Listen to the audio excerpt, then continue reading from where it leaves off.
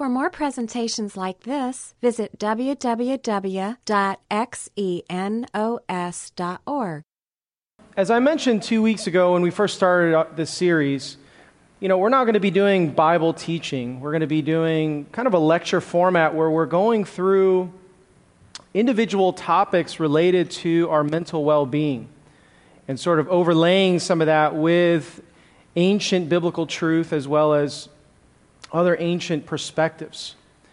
So the starting point here is that when we talk about what comprises our overall happiness in life, the question that arises is, how much does our genetics, our thoughts and our actions, and our circumstances play into our overall happiness throughout the course of our lives?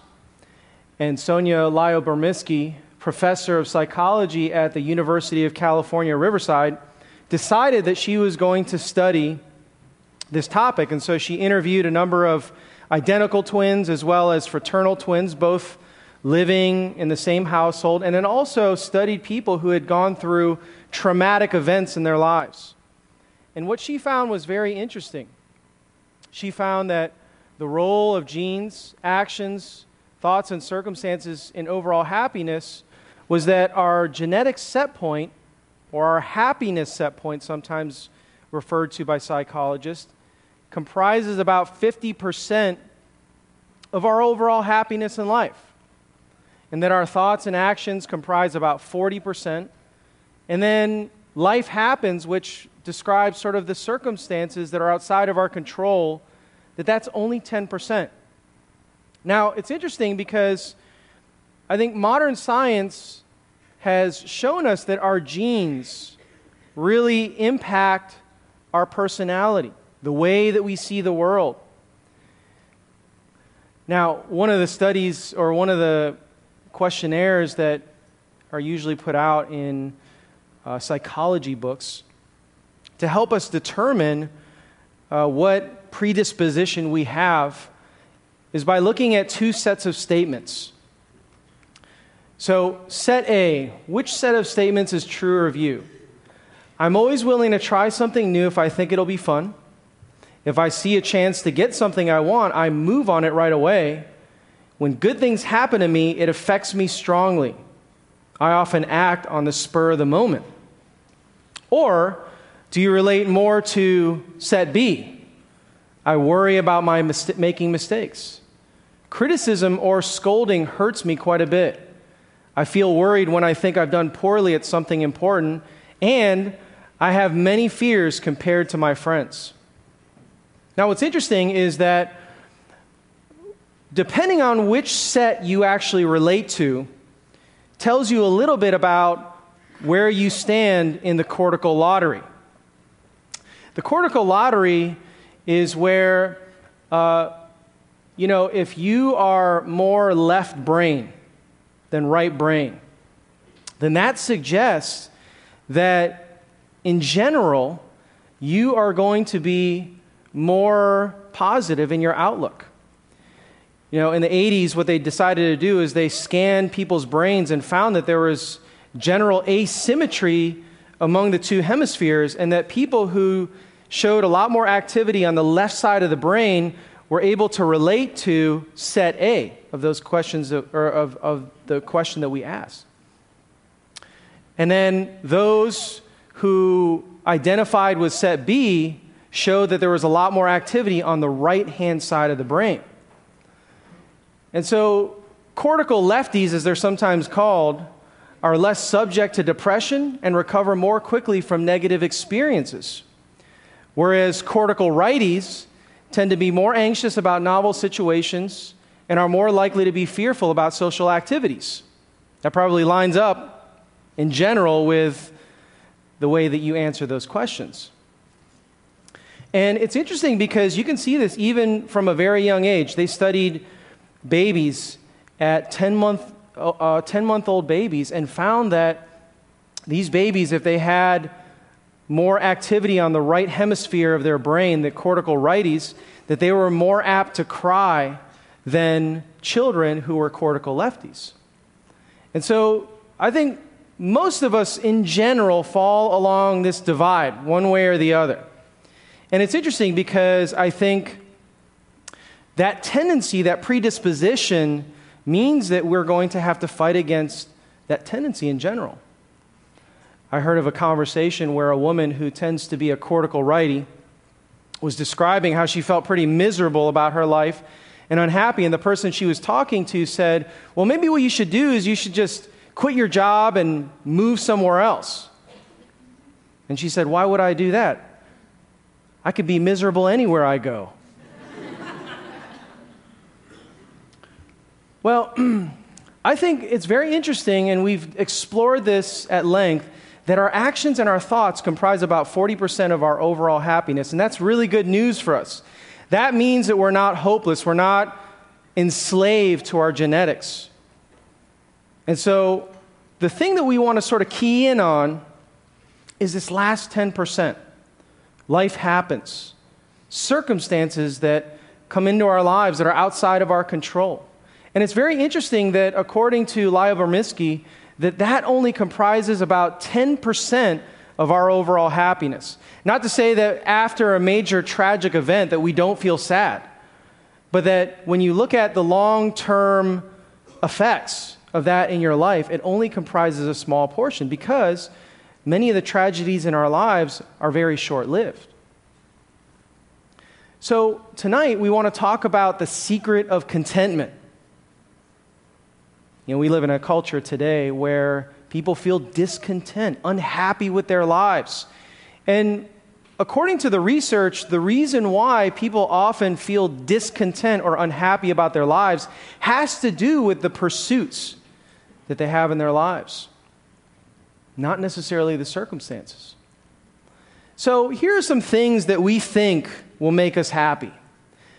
I think when you look at the Old Testament, particularly the book of Ecclesiastes, the king of Israel describes how he pursued happiness in his life. And he sort of chronicles this as he looks back on it. He says in Ecclesiastes 2, verse 4 through 10, he says, I made great works. I built houses and planted vineyards for myself. I made myself gardens and parks and planted in them all kinds of fruit trees. I also had great possessions of herds and flocks, more than any who had been before me in Jerusalem. I also gathered for myself silver and gold, the treasure of kings and of the provinces. So the king was incredibly wealthy. He liked to build. He liked to accomplish. He says, I got singers, both men and women, and delights of the flesh, and many concubines. So I became great and surpassed all who were before me in Jerusalem. Also my wisdom remained within me. Whatever my eyes desired, I did not keep from them. So in addition to pursuing wealth, success, and achievement, he also pursued pleasure. And yet, what might be the first recorded midlife crisis in ancient history, he says in verse 11, then I considered all that my hands had done and the toil I had spent in doing it, and again, all was vanity and a chasing after the wind. There was nothing to be gained under the sun. Very interesting. What he's describing is something that I think we notice within ourselves, that this constant pursuit of money or achievement or pleasure, that in the short term it brings us a certain level of happiness, a boost, but long term it creates dissatisfaction. What's interesting is that many modern celebrities and athletes could be added to this list of people who have everything that people think will make them happy and yet feel miserable, who feel unhappy with their lives, who look at that, all that they've accomplished, and would say exactly what the king of Israel says, that it's all vanity. I think the first thing we want to address is this idea that attaining success or accomplishing goals will make us happy. You know, one of the things that's interesting is that when success seems increasingly probable and the result confirms what you already expect, the feeling is actually more relief than it is pleasure. You know, imagine if you go on a long hike And at the end of it, you take your backpack off and you feel that sense of relief from completing your hike. That's what it is when you set out for a long-term goal and finally reach whatever it is that you've accomplished. There's a sense of relief that you feel. And so what happens is that along the way, we sort of miss all of the things that actually are pleasurable, and yet we're focused in on this thing that we think is ultimately going to make us happy, and yet it only makes us happy for a short period of time. Often, when we set out to gain happiness by accomplishing these long-term goals or achieving things, we complete them, and then we think to ourselves, what's next? And so it's this never-ending cycle. What's interesting is that pleasure comes more from making progress toward goals than from achieving them. And this is what some scientists and psychologists have called the progress principle. Namely that it's the progress that you make along the way, the incremental progress that actually brings about a large amount of enjoyment versus the attainment of that overall goal. You know, you think about, for example, trying to train your dog to fetch. You know, if you decide that you're going to get to feed your dog a treat 10 minutes or 10 hours after it fetched, good luck training your dog, right? And that's really the way it works, that whenever we succeed at something or we experience something that's pleasurable, we get that release of dopamine not minutes, hours, or years later, but seconds later. And so that's why this idea of the progress principle is more pleasurable, because as we accomplish small goals leading up to the ultimate goal that we're achieving, that we get a certain amount of pleasure from that. So for example, if you're on a long backpacking trip, several days long or weeks long, you know, along the way, you are able to hike a few more miles than you had planned, and there's this surge of dopamine and excitement because you made more progress than you imagined. Or, for example, you're trying to light a fire on a windy, rainy night, and you manage to do it after several hours of trying. You get that surge of excitement, the progress principle. And so, really, when it comes to goal pursuit, it's the journey that counts, not really the destination that matters. Another thing we notice is that people believe that if I can simply free myself from pain and suffering, that I will ultimately be happy. You know, ask yourself this question. If you had a choice between, I don't know, a trip to Paris or getting a gum job at the dentist, which would you pick? Right? That's pretty obvious. But one of the things that you might not realize, though, is that this trip to Paris that you think is going to be so exciting often doesn't end up being as exciting as you thought it would be. And the gum job that you thought was going to be so terrible that you have completed wasn't as bad as you thought it would be. And so one of the things that happens here is that we are bad at what you might call affective forecasting. That is, predicting how we might feel in the future. We're really bad at that. In 1997, a man named Billy Bob Harnell, on this evening in June, had his life changed.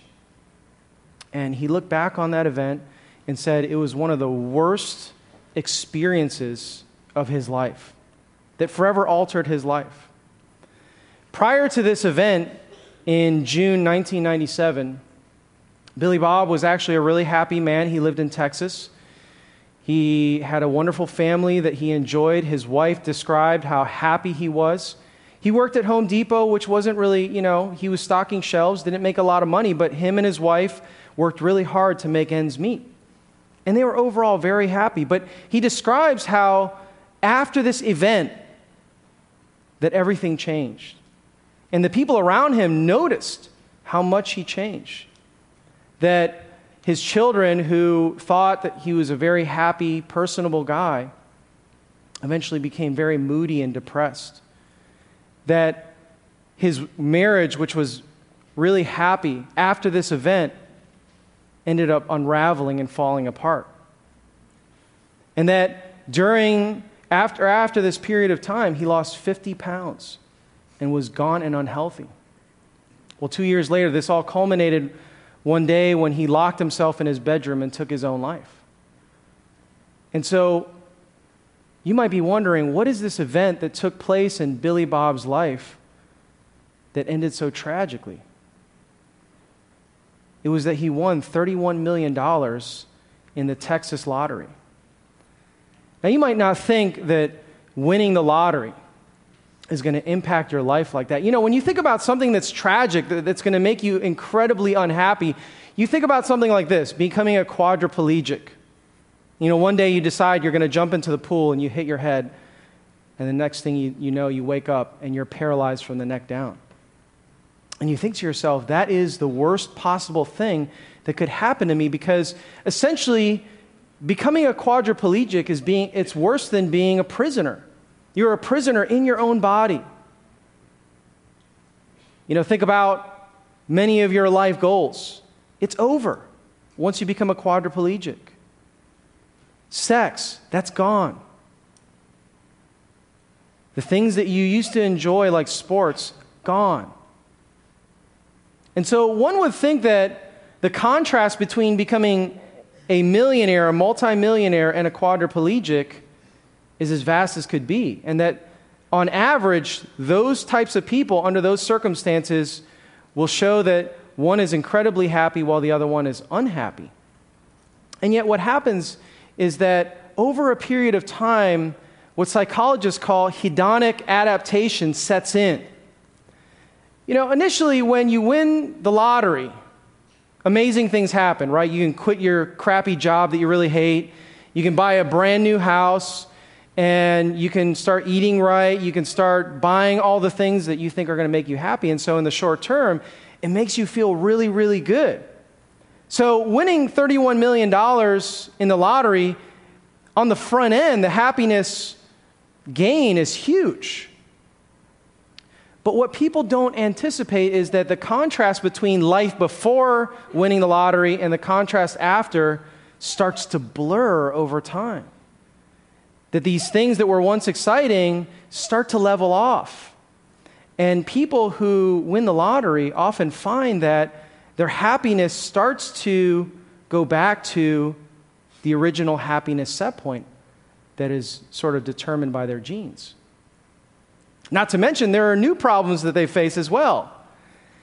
You know, a lot of lottery winners describe how they are incredibly unhappy because most of the time, relatives and friends from the past start appearing, asking for money. They want to be friends. They want to associate with them. And there's all this suspicion that maybe the only reason these people want to be my friend or be close to me is because I'm rich now. And so what happens is, a lot of times these multimillionaires start to isolate themselves. Not to mention, the rich who are old money don't want to relate to new money rich people. And so they find themselves sort of caught in the middle. The people who are below them are looking to try to take advantage of them, and those who are established millionaires and rich people don't want to associate with them because they think they're lower class. And so you find that there are what are called lottery winner support groups that pop up all over the country servicing people who have won the lottery. Pretty amazing. Now, on the other hand, when you think about somebody who's a quadriplegic, obviously the loss in happiness is huge up front. It's devastation. But over time, they start to adapt to their new condition. They go to physical therapy, and they start to see that as a result of their hard work and effort, the progress principle starts to set in, and they start to regain function. And so they also start to rise back up to their happiness set point. And so what's really interesting is that when you take a millionaire who won the lottery and you take a quadriplegic, over the course of time, over the course of years, they go back to their happiness set point to a large degree. Now, that's really weird because I think a lot of times we believe that, happiness is forever, that when we, experience something like winning the lottery or obtaining our bachelor's degree or even a PhD, that excitement, that happiness is going to last forever. But the reality is that's only going to happen if your life is about 3 minutes long. What's interesting, Clay Cockrell, who is a clinical psychologist, and he works with a lot of wealthy people, he says, if you have an enemy, go buy them a lottery ticket. On the off chance that they win, their life is going to be really messed up. I think it's really interesting when you contrast a lot of rich people to, people who've experienced that to someone like Stephen Hawking, who at the age of 21, ALS set in and basically put him in a shell of a body. And at one point, the New York Times did an interview with him and asked him, how were you able to accomplish so much? What was your motivation? And he said, my expectations were reduced to 0 when I was 21 years old. Everything since has been a bonus. And as we'll find out, expectations are everything when it comes to our happiness. Number 3, having more money. This is interesting. If I ask you a question, how much money do you think it would take for you to be happy? If you're making $15,000 a year, you'd probably say something like $50,000 a year. Now, what do you think a person making $50,000 a year would say? Would he say, oh, I'm happy. I don't need any more money. No. People who are making twice as much at $100,000, when they ask people who are making that much money, how much money do you think it would take for you to be happy? You know what they said? $250,000. And so this idea that money buys you happiness is really a myth. So how much do you need to be happy? Well, 2 Nobel Prize-winning scientists, Daniel Kahneman and Angus Deaton, decided to do a study on this to try to find out how much actually makes people happy in the United States. And they published their findings in the Procedure of National Academy of Sciences of the United States of America. The findings were very interesting. They point out that if you are making $15,000, that if you make $40,000, there is a dramatic increase in your happiness. And that when you get from $40,000 to $75,000, there's another dramatic increase in your happiness. But what happens after you hit $75,000? They say that it levels off. That it really doesn't matter if you make $100,000, $200,000, $300,000, $1 million a year, that beyond $75,000 a year as a household for a family, that the level of happiness that you acquire from gaining more and more income levels off. And that's really interesting because I think a lot of times, when we are in college and we're working as a barista somewhere, right, making $12,000 a year, we get that jump after we get our bachelor's degree. Hopefully, if we didn't get a humanities degree, we'll get, a good job making about $50,000 a year. And so when we get that job, there's this initial surge of happiness that we get from that. And then the next time we get a job promotion and we get up to $75,000 a year, we find that there's another initial surge. And so what happens is over that period of time, because we're experiencing incremental happiness due to the progress we're making in our income, we start to believe that money is what makes us happy. And yet what these guys found is that it levels off over a period of time. Really, it's interesting when you study the rich describe feeling this sense of cognitive dissonance because of their wealth. This idea of the plight of the rich, those words don't even seem like they should belong next to each other. Plight and rich, right? And yet, one of the things that's interesting is that the biggest problem that rich people fall into is guilt. Because, like us, those of us who don't have lots and lots of money, they too believe that money will make you happy.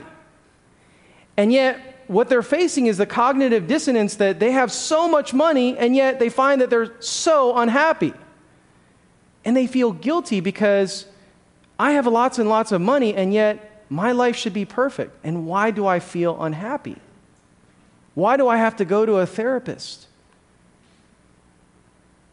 And so they feel ashamed. They feel bad, that they feel sad even though they're one of the most privileged people on earth. Secondly, the rich often struggle in their close relationships, wondering and are suspicious that people are just merely befriending them because of their money, or that they're getting into a romantic relationship and that their partner is really looking to try to leech off of them and their wealth. And so there's all this suspicion that comes from being wealthy and trying to build close relationships. Also, many people can't really relate to their lifestyle. There's a reason why they're called the 1%. That's because the other 99% can't relate to their life. I heard of a story where a guy who is this incredibly wealthy man befriended another guy at the gym, and the guy asked him, "What did you do this weekend?"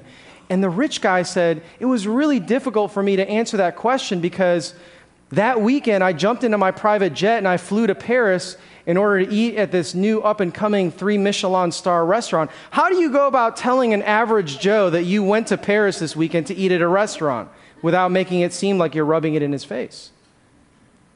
And so a lot of the experiences that the rich have are experiences that most people can't even relate to, and so they feel isolated. Also, the rich feel trapped. Psychologists have called this the golden handcuffs. You know, there are a lot of things that you can do if you're unhappy that are socially acceptable. For example, if you hate your job, you can quit your job, right? If you don't like where you live, you can pack up your bags and go somewhere else. But when you're rich and you're unhappy, there's no way you're going to give all your wealth away because that's associated with your freedom. And so a lot of times rich people describe having these golden handcuffs. They know that their wealth is making them unhappy, and yet they feel trapped, unable to unburden themselves. Interestingly, the Bible describes just this. In 1 Timothy 6, verse 9 through 10, the Apostle Paul says, "People who want to get rich fall into temptation and a trap and into many foolish and harmful desires that plunge men into ruin and into destruction. For the love of money is the root of all kinds of evil. Some people eager for money have wandered from the faith and pierced themselves with many griefs." I don't know if you've ever heard people say, "You know, when I'm finally rich, then I'll be happy." And for those of us, you know, who've studied this and have known rich people, you're like, have you ever met a rich person before? You would not be saying that if you knew rich people. So let's talk about the secret of contentment. Again, biblical wisdom describes something that I think is very unusual in our culture. The Apostle Paul, in his letter to the Philippian church, says, "I've learned to be content whatever the circumstances. I know what it is to be in need. I know what it is to have plenty.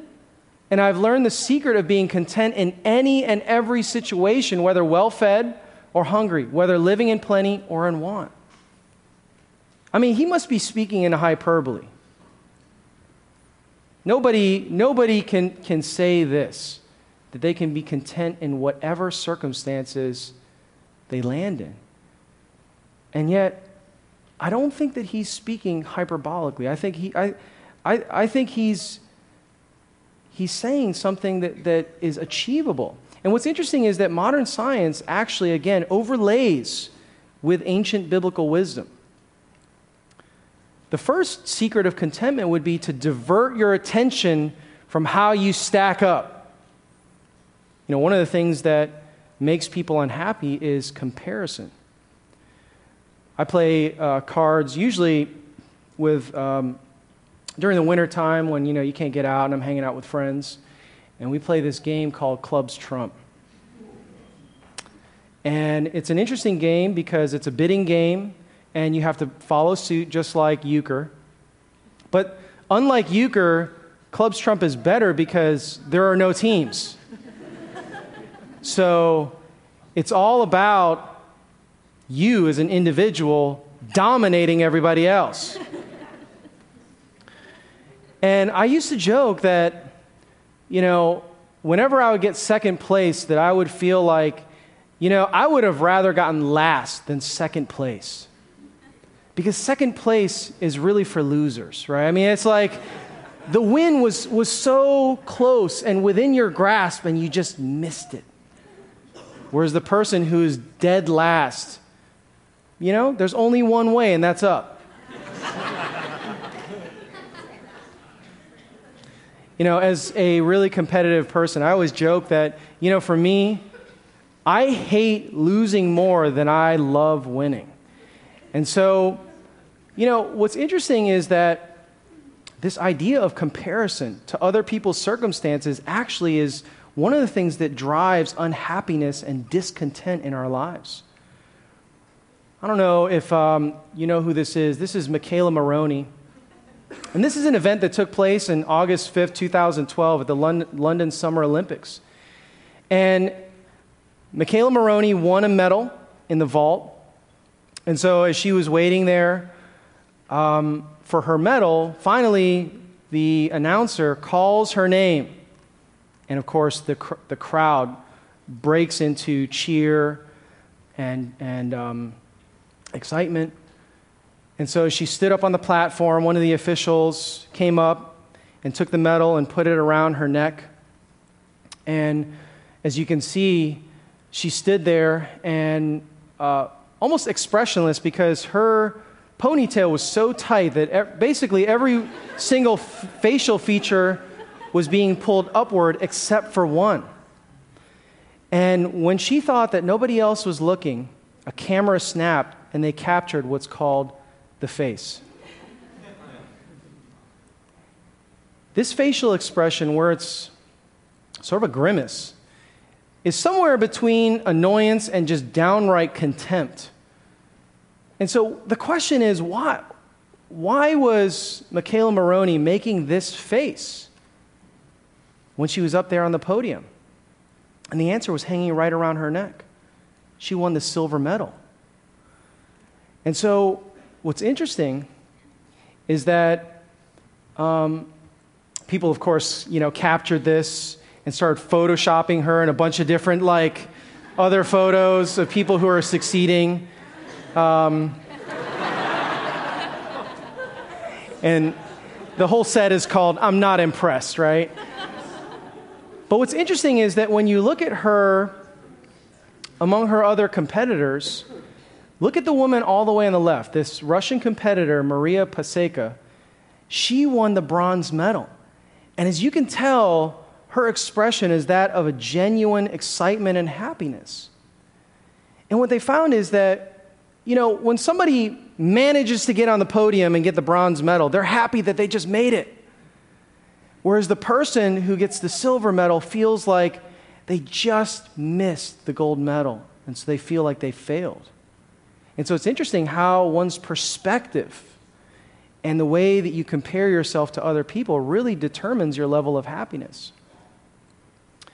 This woman, Victoria Medvik, who is a professor of management and organizations at Northwestern University, conducted a study where she took film from the 1992 Barcelona Olympics and had hundreds of undergraduate students examine these photos.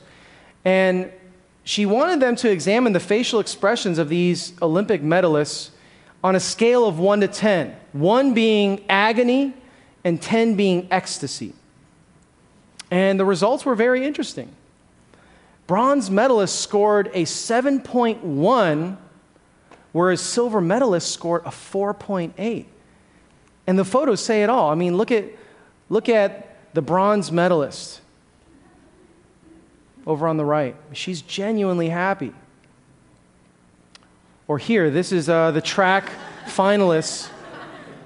Over on the left is Mark Cavendish, who is, he was a guy who was regarded as one of the great track cyclists, and he got the silver, and you can see that he was unhappy compared to the bronze medalist who's just beaming with excitement.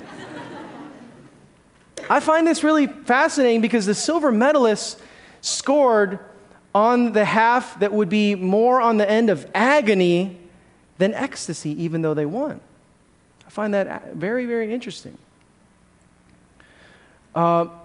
This is a study from Sarah Solnick and David Hemingway from 1997. And one of the questions that they studied is more always better? And they published their results in the Journal of Economic and Behavioral Organization. And they asked people these questions. Would you rather have option one, which is that you're making $50,000 a year and everybody else on average is making $25,000 a year? Or would you rather make $100,000 a year and everybody else make $250,000 a year? What do you think people responded? How did they respond? The majority of people said that they would have option one over option two. That they would rather make $50,000 less just to know that they were ahead of everybody else. And so comparison really drives unhappiness and discontent because we feel like we're in this never-ending rat race. Allison G. Walton in The Atlantic writes, another variable that has strong predictive power, at least for mood disorders, has to do with what you've got compared to the people around you. Ron Kessel, a Harvard researcher who headed up much of the World Health Organization's medical health research, says that if your house is worth $500,000, but everyone else in your neighborhood has $1 million homes, this factor alone is one of the best predictors of depression. But when everyone is in the same boat, no matter how humble or low the quarters, there's typically a lot less depression. Therefore, it's not the objective conditions of life that matter, it's your subjective perception of how you measure up. It's how you perceive where you rank among others. I think it's interesting, too, that social media heightens this tendency and really exaggerates the perceived happiness of others. Not only because we're seeing more and more of people's lives on the internet, but also people are curating the kind of photos that they put on the internet and social media. And so you look on social media and you see that people are living all these happy lives. They're enjoying these incredible meals that they're taking pictures of wherever they go, that they're always smiling and beaming with happiness, and yet you think to yourself, why isn't my life like that? And yet what you don't realize is that they're just as unhappy as you are, but they're pretending. Again, this all lines up with ancient biblical wisdom. The Apostle Paul says, we don't dare classify or compare ourselves with some who commend themselves. When they measure themselves by themselves and compare themselves with themselves, they're not wise.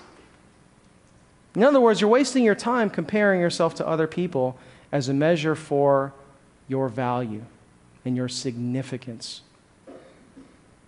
One of the things that's amazing about what the Bible says for Christians is that Christians obtain what's called a new identity. That when Christians place their faith in Jesus, that God starts to view them as one of his children. And as a result, Christians' performance, whether they fail, whether they mess up, or whether they view themselves in a way that is not fitting with reality, that doesn't change the way that God views Christians. And so there's that stability, there's a foundation that as Christians, we don't have to look at other people and size up where we fit. But instead, we can look to God and the significance that he offers us. Secondly, it's all about expectations. The thing that was probably at the heart of Michaela Maroney feeling this sense of disappointment was that she was the all-out favorite for the gold medal in the vault. And when she fell, she knew that she was not going to get the gold medal. And so those expectations are what caused her to view the silver medal as a failure. You know, some of us have grown up in homes that really emphasized and drove this idea of achieving and success. Maybe we had friends and family who just massaged our egos all of our lives and just told us how wonderful and how gifted and how smart, how amazing our future sounds. And so we got into school and we did what we needed to do and we succeeded. And it seemed like every single thing we touched turned to gold. And so what happens when we are accustomed to that way of thinking? We have this expectation that then turns into this belief that I'm owed this life. That if I work hard and I do what I need to do, because I'm gifted, because I'm special, because I'm talented, I'm going to get the good stuff in life. And yet when we enter reality, the real world, we find that there's a lot of things that are outside of our control. That no matter how hard we try, we can still fail. That even though we may try to be a really, really good person, tragedy enters our life. And so expectations are very important. You know, Michelle Kwan, who won silver in ice skating, figure skating, in the 1998 Tokyo Olympics, sort of has a different perspective than Michaela Maroney. And she viewed winning silver as a huge accomplishment for her life. One of the things that she described prior to the Olympics is she engaged in what was called negative visualization, or what we talked about last week, thought flooding. And it's this idea of imagining the worst possible things that could happen to give you sort of an appreciation of the good things that are happening in your life. And so she described the possibility of getting injured before the Olympics, or not even qualifying because she fell during the qualifying Olympic meet. And so when she got into the Olympics, she thought to herself, I'm so glad that I was able to even compete at this level, that winning this silver was just sort of the cherry on top. The second thing is she talks about reframing, that instead of looking at silver as a failure or just barely missing gold, she started to view it as, I won silver. And so she started to focus and orient her thinking around the positive instead of the negative. And so I think those are all good things. We need to be thankful for the things that are actually good in our lives when we're facing suffering and trials in our life. We need to sort of orient our thinking to see that there are good things, and that maybe the things that are going wrong actually could be very helpful for us in our future. But the problem with these is that it doesn't go far enough, right? I mean, reframing and negative visualization is really good if you are a silver medalist in the Olympics like Michelle Kwan, right? But what about the person who's living in abject poverty blocks away from some of the richest people in the city?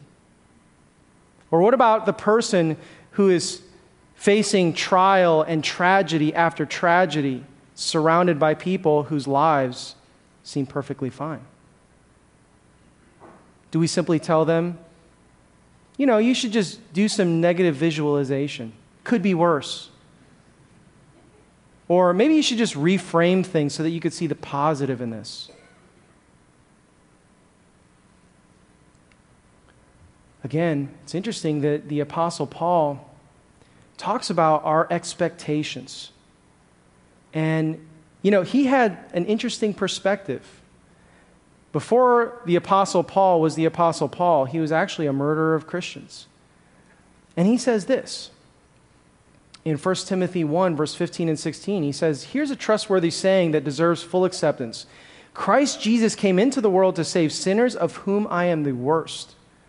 But for the very reason I was shown mercy, so that in me, the worst of sinners, Christ Jesus might display his unlimited patience as an example for those who would believe on him and receive eternal life. You see, from the Apostle Paul's perspective, he was the worst. You know, and I think modern people look at this today and they would say, this is another example of the Bible shaming people, causing them to feel guilt. But the reality is that God says that we are guilty and that we are undeserving. And so he started from a perspective where God didn't owe him anything. And so he viewed God sending his own son Jesus as an incredible blessing and a sign of mercy and compassion. Because that was one of his driving motivations, that he saw life as a blessing from God because really he was entitled to nothing. Honestly, I kind of feel that way too.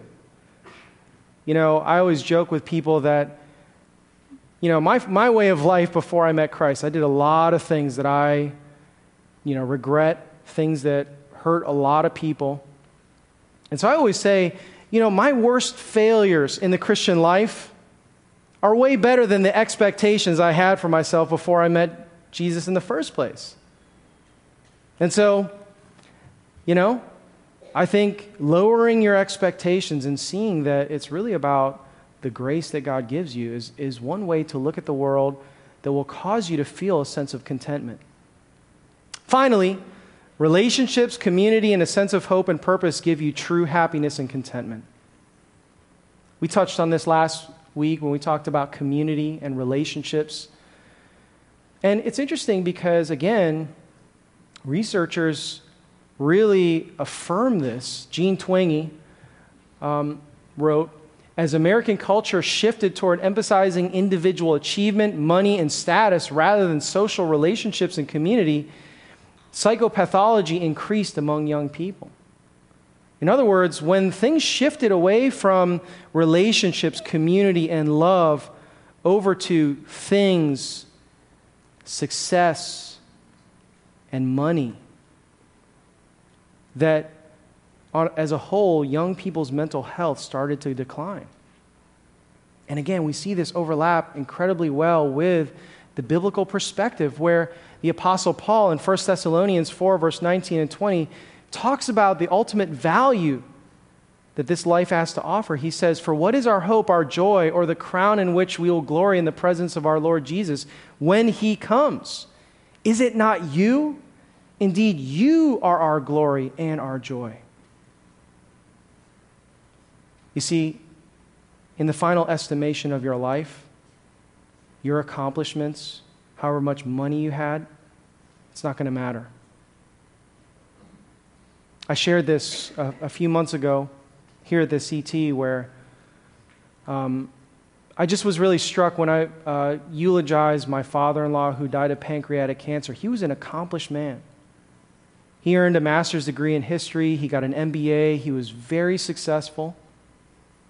And yet what was interesting is that during his eulogy and his funeral service, the people who stood up and spoke said nothing about that. What they spoke most of were the relationships, the impact that he had. And so that's going to be the thing that makes us really happy. Not whether or not our economic circumstances are good or whether or not we're the highest flyer at a company where we've been hired, but focusing in on people and on our relationship with God. This idea of contentment is definitely something that I continue to strive for, Lord.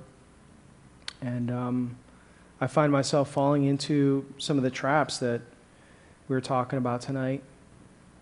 I pray that we, over time, can learn to experience contentment in a way that Paul describes. And we thank you that you make it possible to experience trials and tribulations in this life and that we can still look to you as something stable, someone who can use tragedy and difficulties in our lives and that we can trust you in that, and that you can use that for good as well. It's an amazing promise. And we thank you that what we learn about in science and just modern psychology in many ways overlaps with what you describe in the Bible and also suggest. And I pray that this would continue to advance our thinking about you and ourselves. Pray that in Jesus' name. Amen. This study was recorded at Xenos Christian Fellowship and is copyrighted. You may freely copy and distribute it as long as you keep it intact and do not sell it.